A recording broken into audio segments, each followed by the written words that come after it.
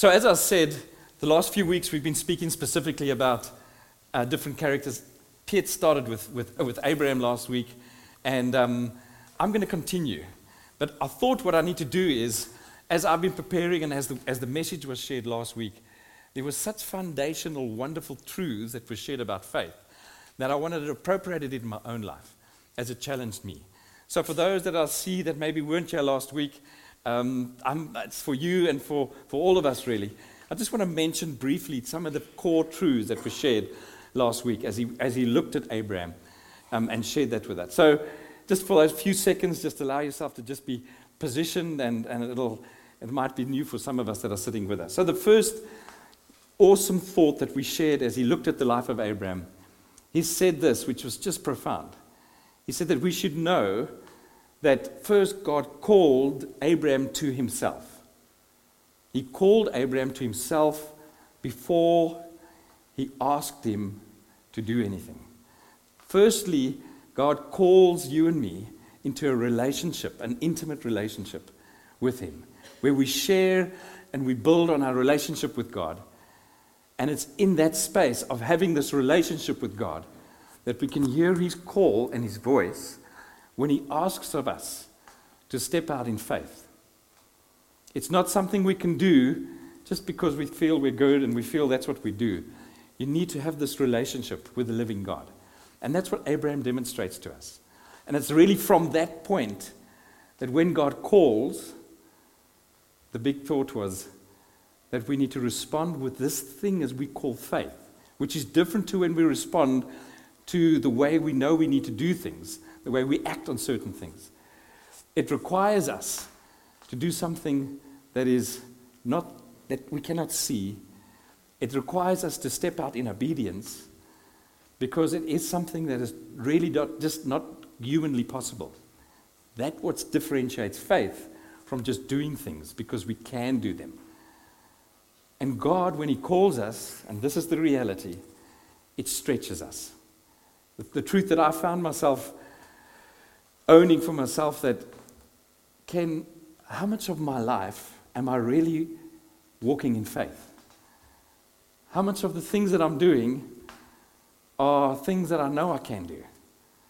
Yeah, they're good things, but am I really walking by faith? Am I being stretched? Am I being able to experience what it means to be vulnerable, where I cannot see the solution, but I'm trusting in a promise from God?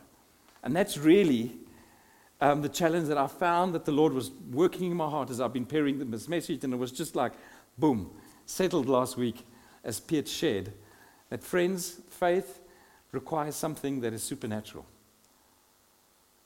And so the challenge that we have as a church here today, as it challenged me, I'm going to challenge you.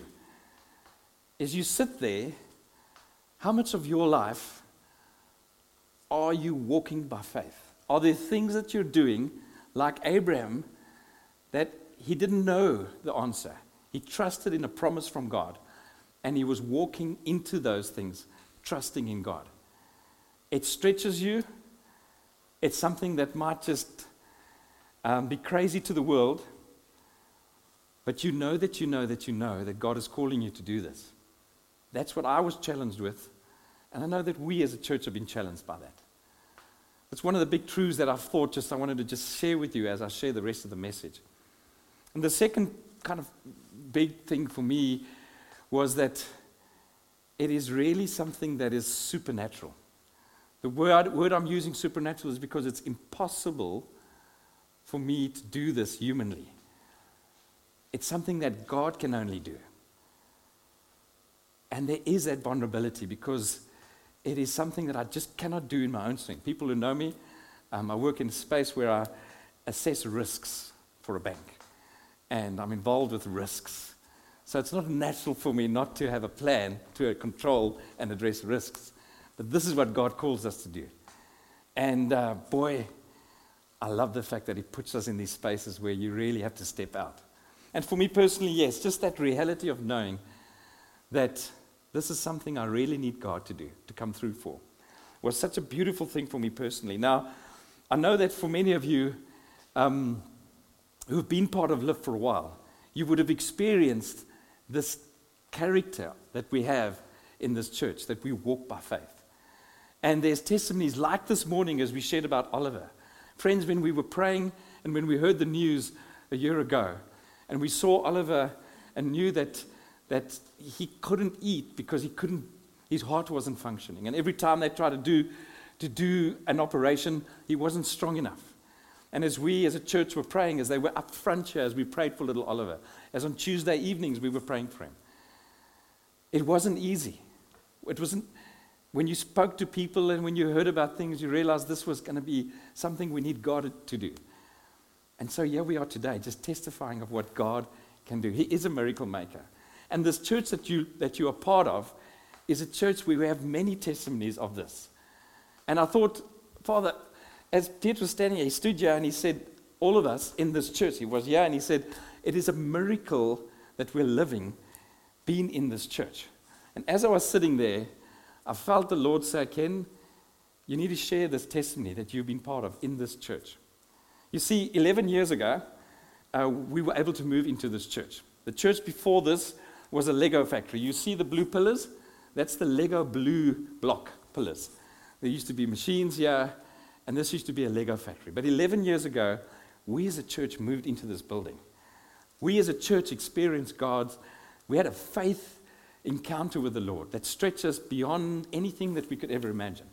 You see that 3 years before the 11 years, our previous building told us that we have to move out in 2 years because they were going to demolish the building. And so we as a church started trying to find a place to worship in. And there were moments where we found places where we thought, this is exactly what God wants for us. We were excited. We were so knew that this was what God wanted for us, but we got a no. And we wrestled with that because we knew we were running out of time. And at one stage, we knew that we weren't fine. This is 2 years into it, and we realized we haven't got a place to meet. And so we went back to the company, and they said, well, there's been a whole lot of objections to the fact that they want to break down the building. They've got another year before they're going to break down. There's no many other tenants, but you can still worship in this building. So we had 3 years. We had many situations where we thought we were there. People were excited to let us rent, but when they found out that we weren't part of the state church, they said, no, you're not able to rent. We've been through really tough times, but we trusted the Lord because we knew from His Word that He says He would provide for our needs. We were a church that needed Him. And so, somewhere in October of the 3rd year, we were told that we were able to rent this building. I can't explain how excited we were as a church. It was something so incredibly amazing. When we walked in this building, of course, we had visions of building rooms at the back, creating space for the children on that side. We were so excited. But then only was our faith stretched, because this is what happened. We were told as a church that, okay, we want you to sign a 7-year lease for the building. 2 of us signed for that, me and one of the other elders, Wayne Rothman, who's not here today, and he was an elder for quite a while with us, many years, and him and I signed personally for that. We didn't think about it, really. We thought about it afterwards, but if it all went south, I don't think I'd be here today. And but besides that, we were told, well, you need to understand before you sign that you have to go to the Gemeinde and you have to proclaim and make a statement to the community that you want to be a church in this building. And we had experienced something in the previous building where a family was really upset because they bought a penthouse on top of one of the factories. Their first Sunday in the building, we made a joyful noise. And they realized they bought a place right next to a church. And we had some incredible moments with this family, which were really tough. But somehow God just provided. But we knew what it meant to not have good neighbors. And we knew that in Switzerland, when you want to open a little store and someone objects to it, it doesn't just happen that you can start. It takes years, it takes a lot of money if there are objections. And they said to us, you have to put this notice in the Amtsblatt for 3 weeks. And if there are any objections, only until the objections are resolved can you actually meet to be a church in this building. Our hearts were just sunk. And we thought, well, can't we just wait on the signing of the contract? The Gemeinde said, no, you can only make the announcement if you actually are tenants on the building. You can't do it the other way around. So as a church, we decided in faith, we're going to do this. And so we signed the lease, and we put the announcement in the Amtsblatt. Friends, as a church, we used to meet downstairs in the cold and pray. We walked along this road as far as we could to go around it, praying to the Lord. We spent time just reminding ourselves of how the Lord was faithful in little things and big things in the places that we were before. The moments where the Lord helped us. Jaco was part of that. And we experienced this reality and this vulnerability. I remember personally on my walks as I was praying and just reminding the Lord, Lord, please, we need you. Because you say in your word, in Philippians chapter 4, verses 19, that you will provide all our needs according to the richness in glory in Christ Jesus. This is a promise that God gives us, and we needed him. But it was scary. It stretched us completely. Every week when we had to go and ask the community if there was any things from the Amtsblatt, and they said no, it kind of started building.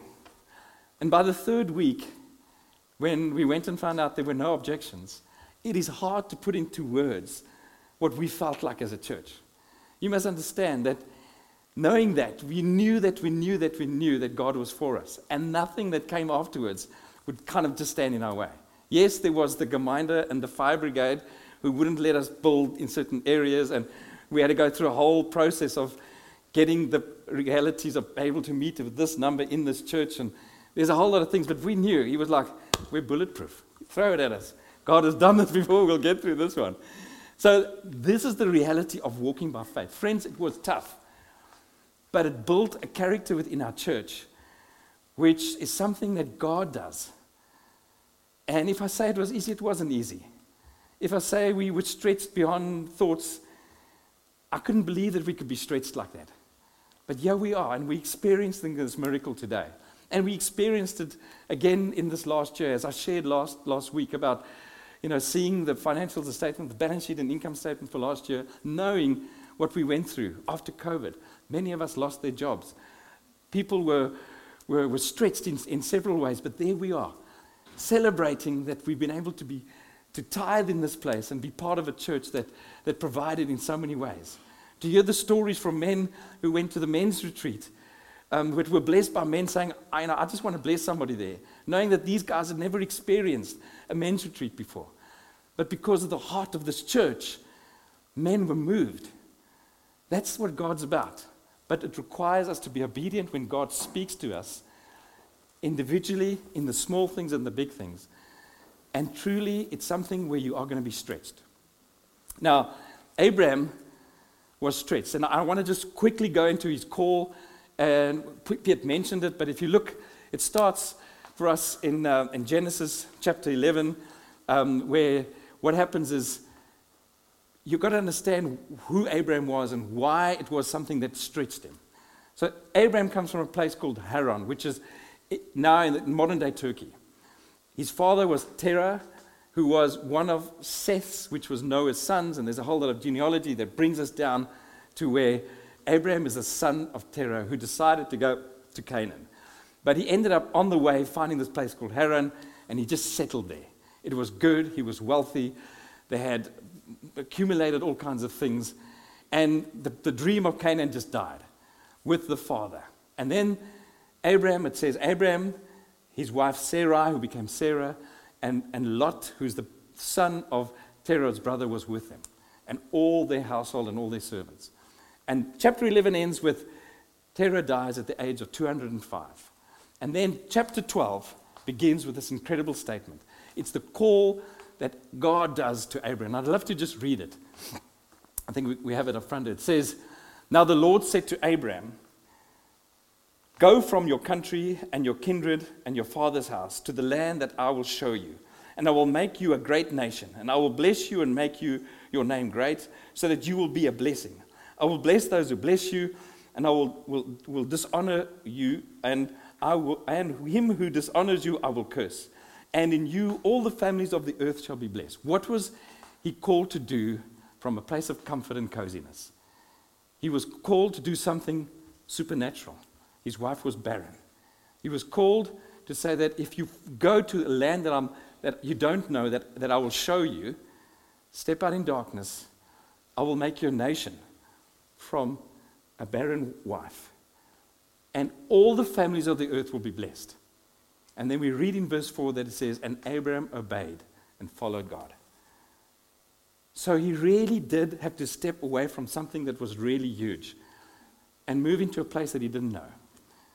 And that's what Abraham does. And so now, as we just journey a little bit further, we see what happens in the rest of chapter 12. We hear then that he moves from that area, and the first place we read about him getting to in Canaan was Shechem. Now, Shechem is in the north of Canaan, or where Israel is, close to Galilee. And it says that he made an altar to the Lord. He called on the name of the Lord. And in verse 7, it says this. God answers him and says this to him. Then the Lord appeared to Abraham and said to him, your offspring I will give to this land. So he built there an altar to the Lord who had appeared to him. Friends, if God appears to you and says that to you, you have faith to move on and do things. It's based on this promise, the word that we hear in our hearts that God calls us to do, that enables us to do things. God appears to him and says, I will make your offspring and give this land to you. From there, he moves on to Bethel. And that's a little bit south, and I've got a map I'd like to show you about that. And so I hope you can see it. This is me giving my best at snagging things out of the internet. I was going to have a pointer, but I asked around and no one had one. But Shechem is at the top there. You see there's the Sea of Galilee. He moved down, and there's this famous road to this place called Bethel. You see that in the middle there. It's almost like a cross. Now, what makes Bethel so important and so strategically incredible? Bethel was a high place. It was at 886 meters above sea level. If you see there's a rift valley there. You can see it very nicely. It's the Jordan Rift Valley. It's called Leviathan. It's just what it's called, this Rift Valley. And you'll see there's a whole range of mountains there on your left and my right. And of course, from there it goes down to the plateaus of the sea. But Bethel was on the edge of this Rift Valley. And from there you can see the Rift Valley, you can see the Jordan Valley, you could see the plains that run from there, and you could also see the other side, which is leading up to the sea. And of course, this specific place was sought over through all the generations afterwards. The Israel kings built altars to calves there. Jacob built an altar there. In the Byzantine period, the Crusaders built a church there. The Moors came and built a church on the church. Everybody who ever wanted to be involved with this specific little part of the land, this was a very strategic place. And the reason is because it's a trade route. Anybody coming from Turkey or from Greece or from Mesopotamia or from those areas would come down this route all the way to Egypt. And similarly there, you go from the east to the west, from Jericho to Joppa. And it's kind of the road that Jesus would have walked on, Jacob would have walked on. It's a famous trade route. And Bethel is right there in the middle. And it's in this place that we read that Abraham went and prayed and called on the Lord. And so this passage that I want to share specifically with us is found in Genesis chapter 13. And this is where we hear, this is what I wanted to share specifically about. And I'm not going to tell you what it is. I want you to find it out in the scriptures. How the Lord specifically shows us another aspect of what it means to walk by faith. So let's read this together. And this is from verse 1 all the way to verse 12. And it says, Abraham went up from Egypt, he and his wife, and all that he had, and Lot with him into the Negev. Negev is the desert in the below area. Now Abraham was very rich in livestock, in silver, and in gold. And he journeyed on from the Negev to far as Bethel, to a place where his tent had been in the beginning. So he'd been there. Sorry, I missed out on something. This is quite important. Just pause there. In chapter 12, he gets to Bethel. He then decides to do something completely on his own strength because they had a drought. He goes all the way to Egypt, and it's an absolute disaster. He trusts himself. He makes some ridiculous decisions for him and his wife, and the Lord rescues him. And he basically gets kicked out of Egypt by Pharaoh, and he ends up coming back up via the Negev, back to Bethel. And that's where we find ourselves in chapter 13. Sorry, that wasn't part of the plan, but I was supposed to go there first. But in the end, he's back, and there's a whole story there. But in essence, it shows us the heart of Abraham. Just human like ourselves, although he's had the incredible promises, God appears to him. He decides to do things when things get tough and there's a drought, and he makes his own plan and knows that and a lot of Canaanites actually went there during the drought time because Egypt had water and had food. And that was an absolute disaster. But he ends up back at this place, chapter 13, where he sits there and he's actually before God, and he calls on the name of the Lord. Let me read this as well now. And then he says, and he journeyed from the Negeb, which is the desert, as far as Bethel, to the place where his tent had been at the beginning, between Bethel and Ai, which is basically, you got this high place, and you got Ai, which is a place, and on this side you got Bethel, the place where he actually, the old town. And then it goes on to say, and Lot went with Abraham and his flocks and the herds and the tents. Okay, let me just start again from verse 4. It says, and Abraham called on the name of the Lord, very importantly. The thing is, this relationship that he has with God. He called on the name of the Lord. And of course, it mentions that Lot was with him, and Abraham also had flocks and herds and tents, so the land could not support both of them, dwelling together, for the possession was so great that they could not dwell together. And there was strife between the herdsmen of Abraham's livestock and the herdsmen of Lot's livestock. At the time, the Canaanites and the Perizzites were dwelling in this land. And now here it comes. Then Abraham said to Lot, let there be no strife between you and me, and between your herdsmen and my herdsmen, for we are kinsmen. And I've made this bold. It is not the whole land before you. Separate yourselves from me. If you take the left hand, then I will take the right hand. If you take the right hand, then I will go to the left. And Lot lifted up his eyes and saw the Jordan Valley, as well as the water everywhere, like the garden of the Lord, like the Garden of Eden, and like the land of Egypt, in the direction of Zorah, which is before the Lord destroyed Sodom and Gomorrah. So Lot chose to himself all of the Jordan Valley, and Lot journeyed east. Thus they separated from each other, and Abraham settled in the land of Canaan, while Lot settled among the cities in the valley and moved to the tents of Sodom. If you can show me the map again. Friends, Lot and Abraham demonstrate characteristics or characters that is mentioned in different places in the Bible. It's the characters of those that are givers and those that are takers. I want to speak a little bit about what the taker saw. Because I don't know if any of you have ever been, some of you have, to the land of Israel. I've been there twice. And for me, that's always an incredible sight.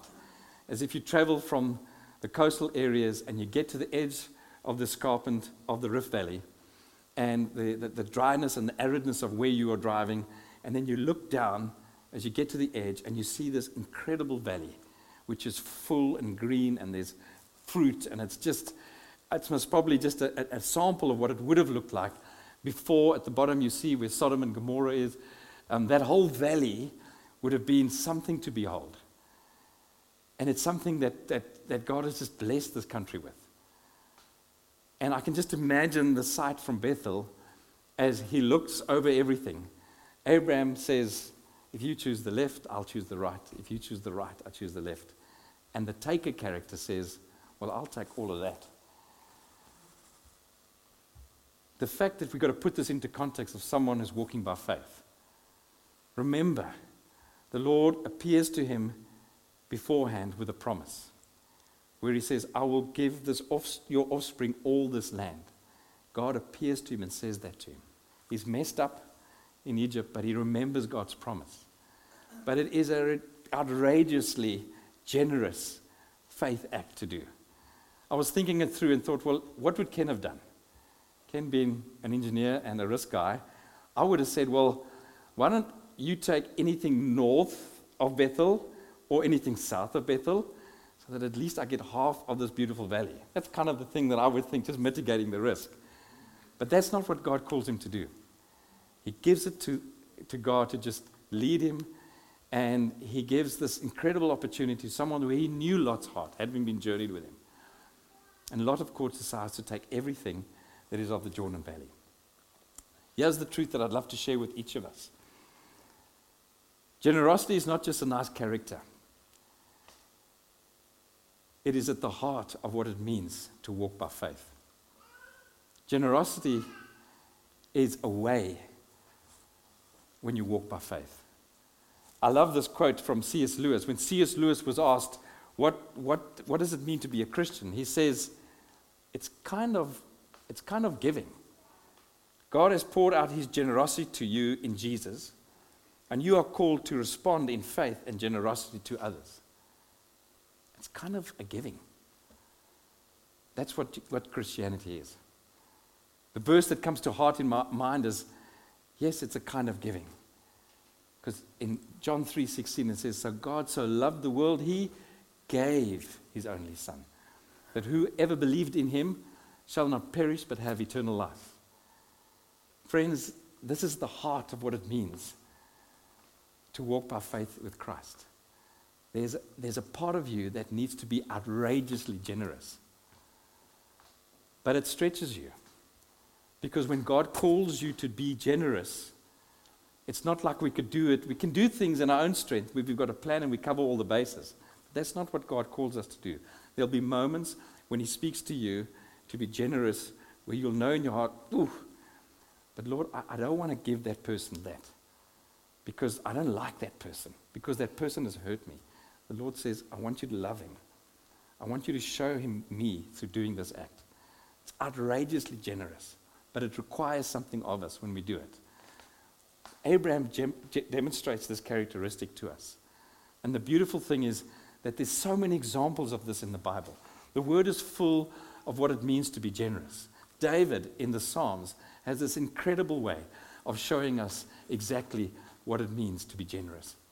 The Psalms are full of it. I love Psalm 37 because that Psalm specifically just speaks about, he uses this contrast. He uses the righteous and the wicked. And he says this about the wicked. He says the wicked borrows and never returns.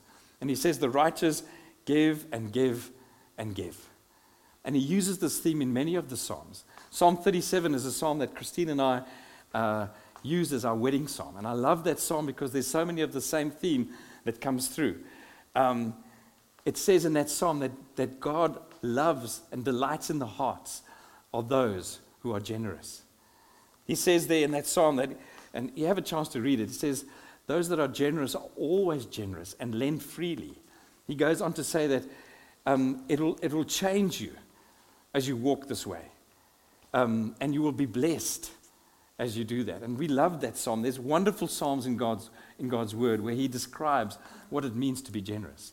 I encourage you, if you want to hear God call you, go and read Psalm 37. It is an incredible blessing of a psalm. But also Jesus demonstrates this to us. And this is what I'd love to share with us as you kind of see how Abraham demonstrated this wonderful character of the Lord.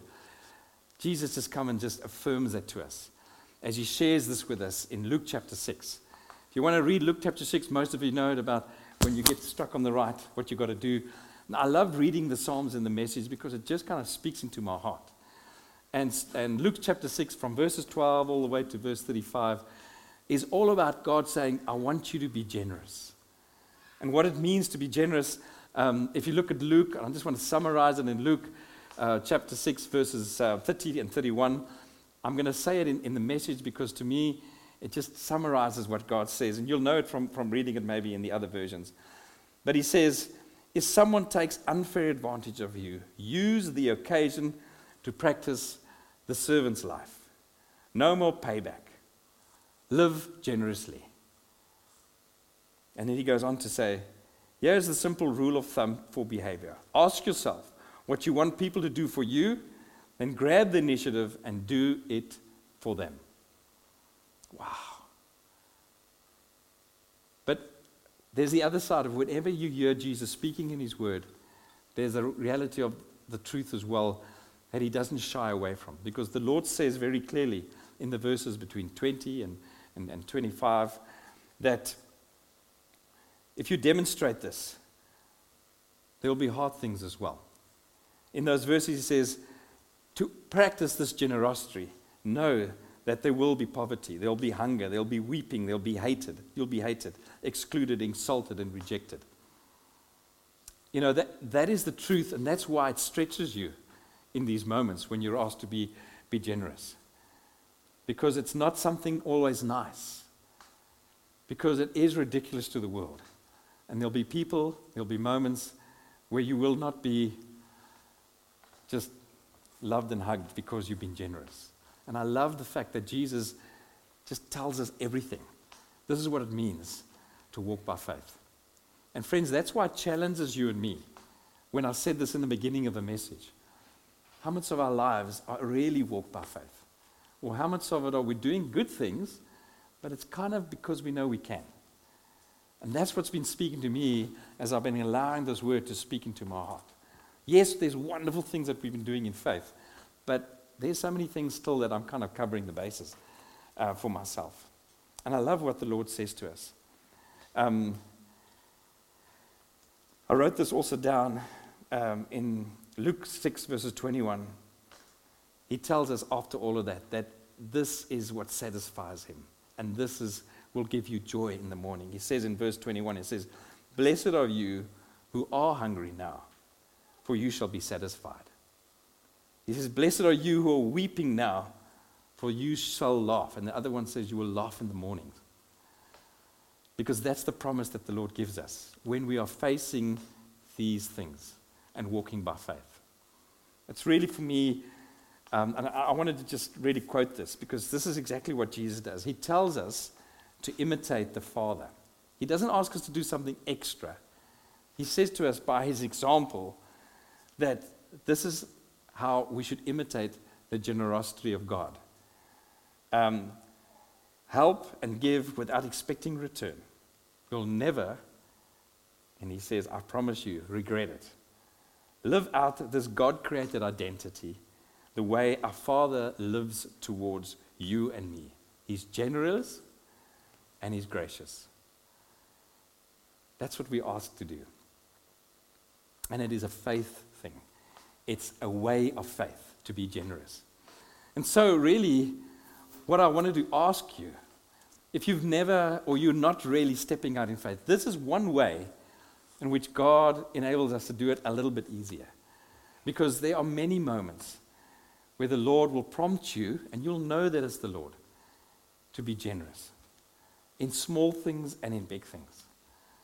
And the world will see it, people will know it, and they will talk about the fact that this is something that is so not normal. I was speaking to Bruna this morning, and I was just so reminded of it in our church. How there's been so many moments that people have testified about experiencing God's generosity for us here as a community. From the little things when friends or people come and visit for the first time. I can't tell you how many times I've been asked by my friends, but who pays for all the cappuccinos? And it's that moment where you can say, you know, this body pays for that. It's a delight to be able to not ask you to pay for your coffee.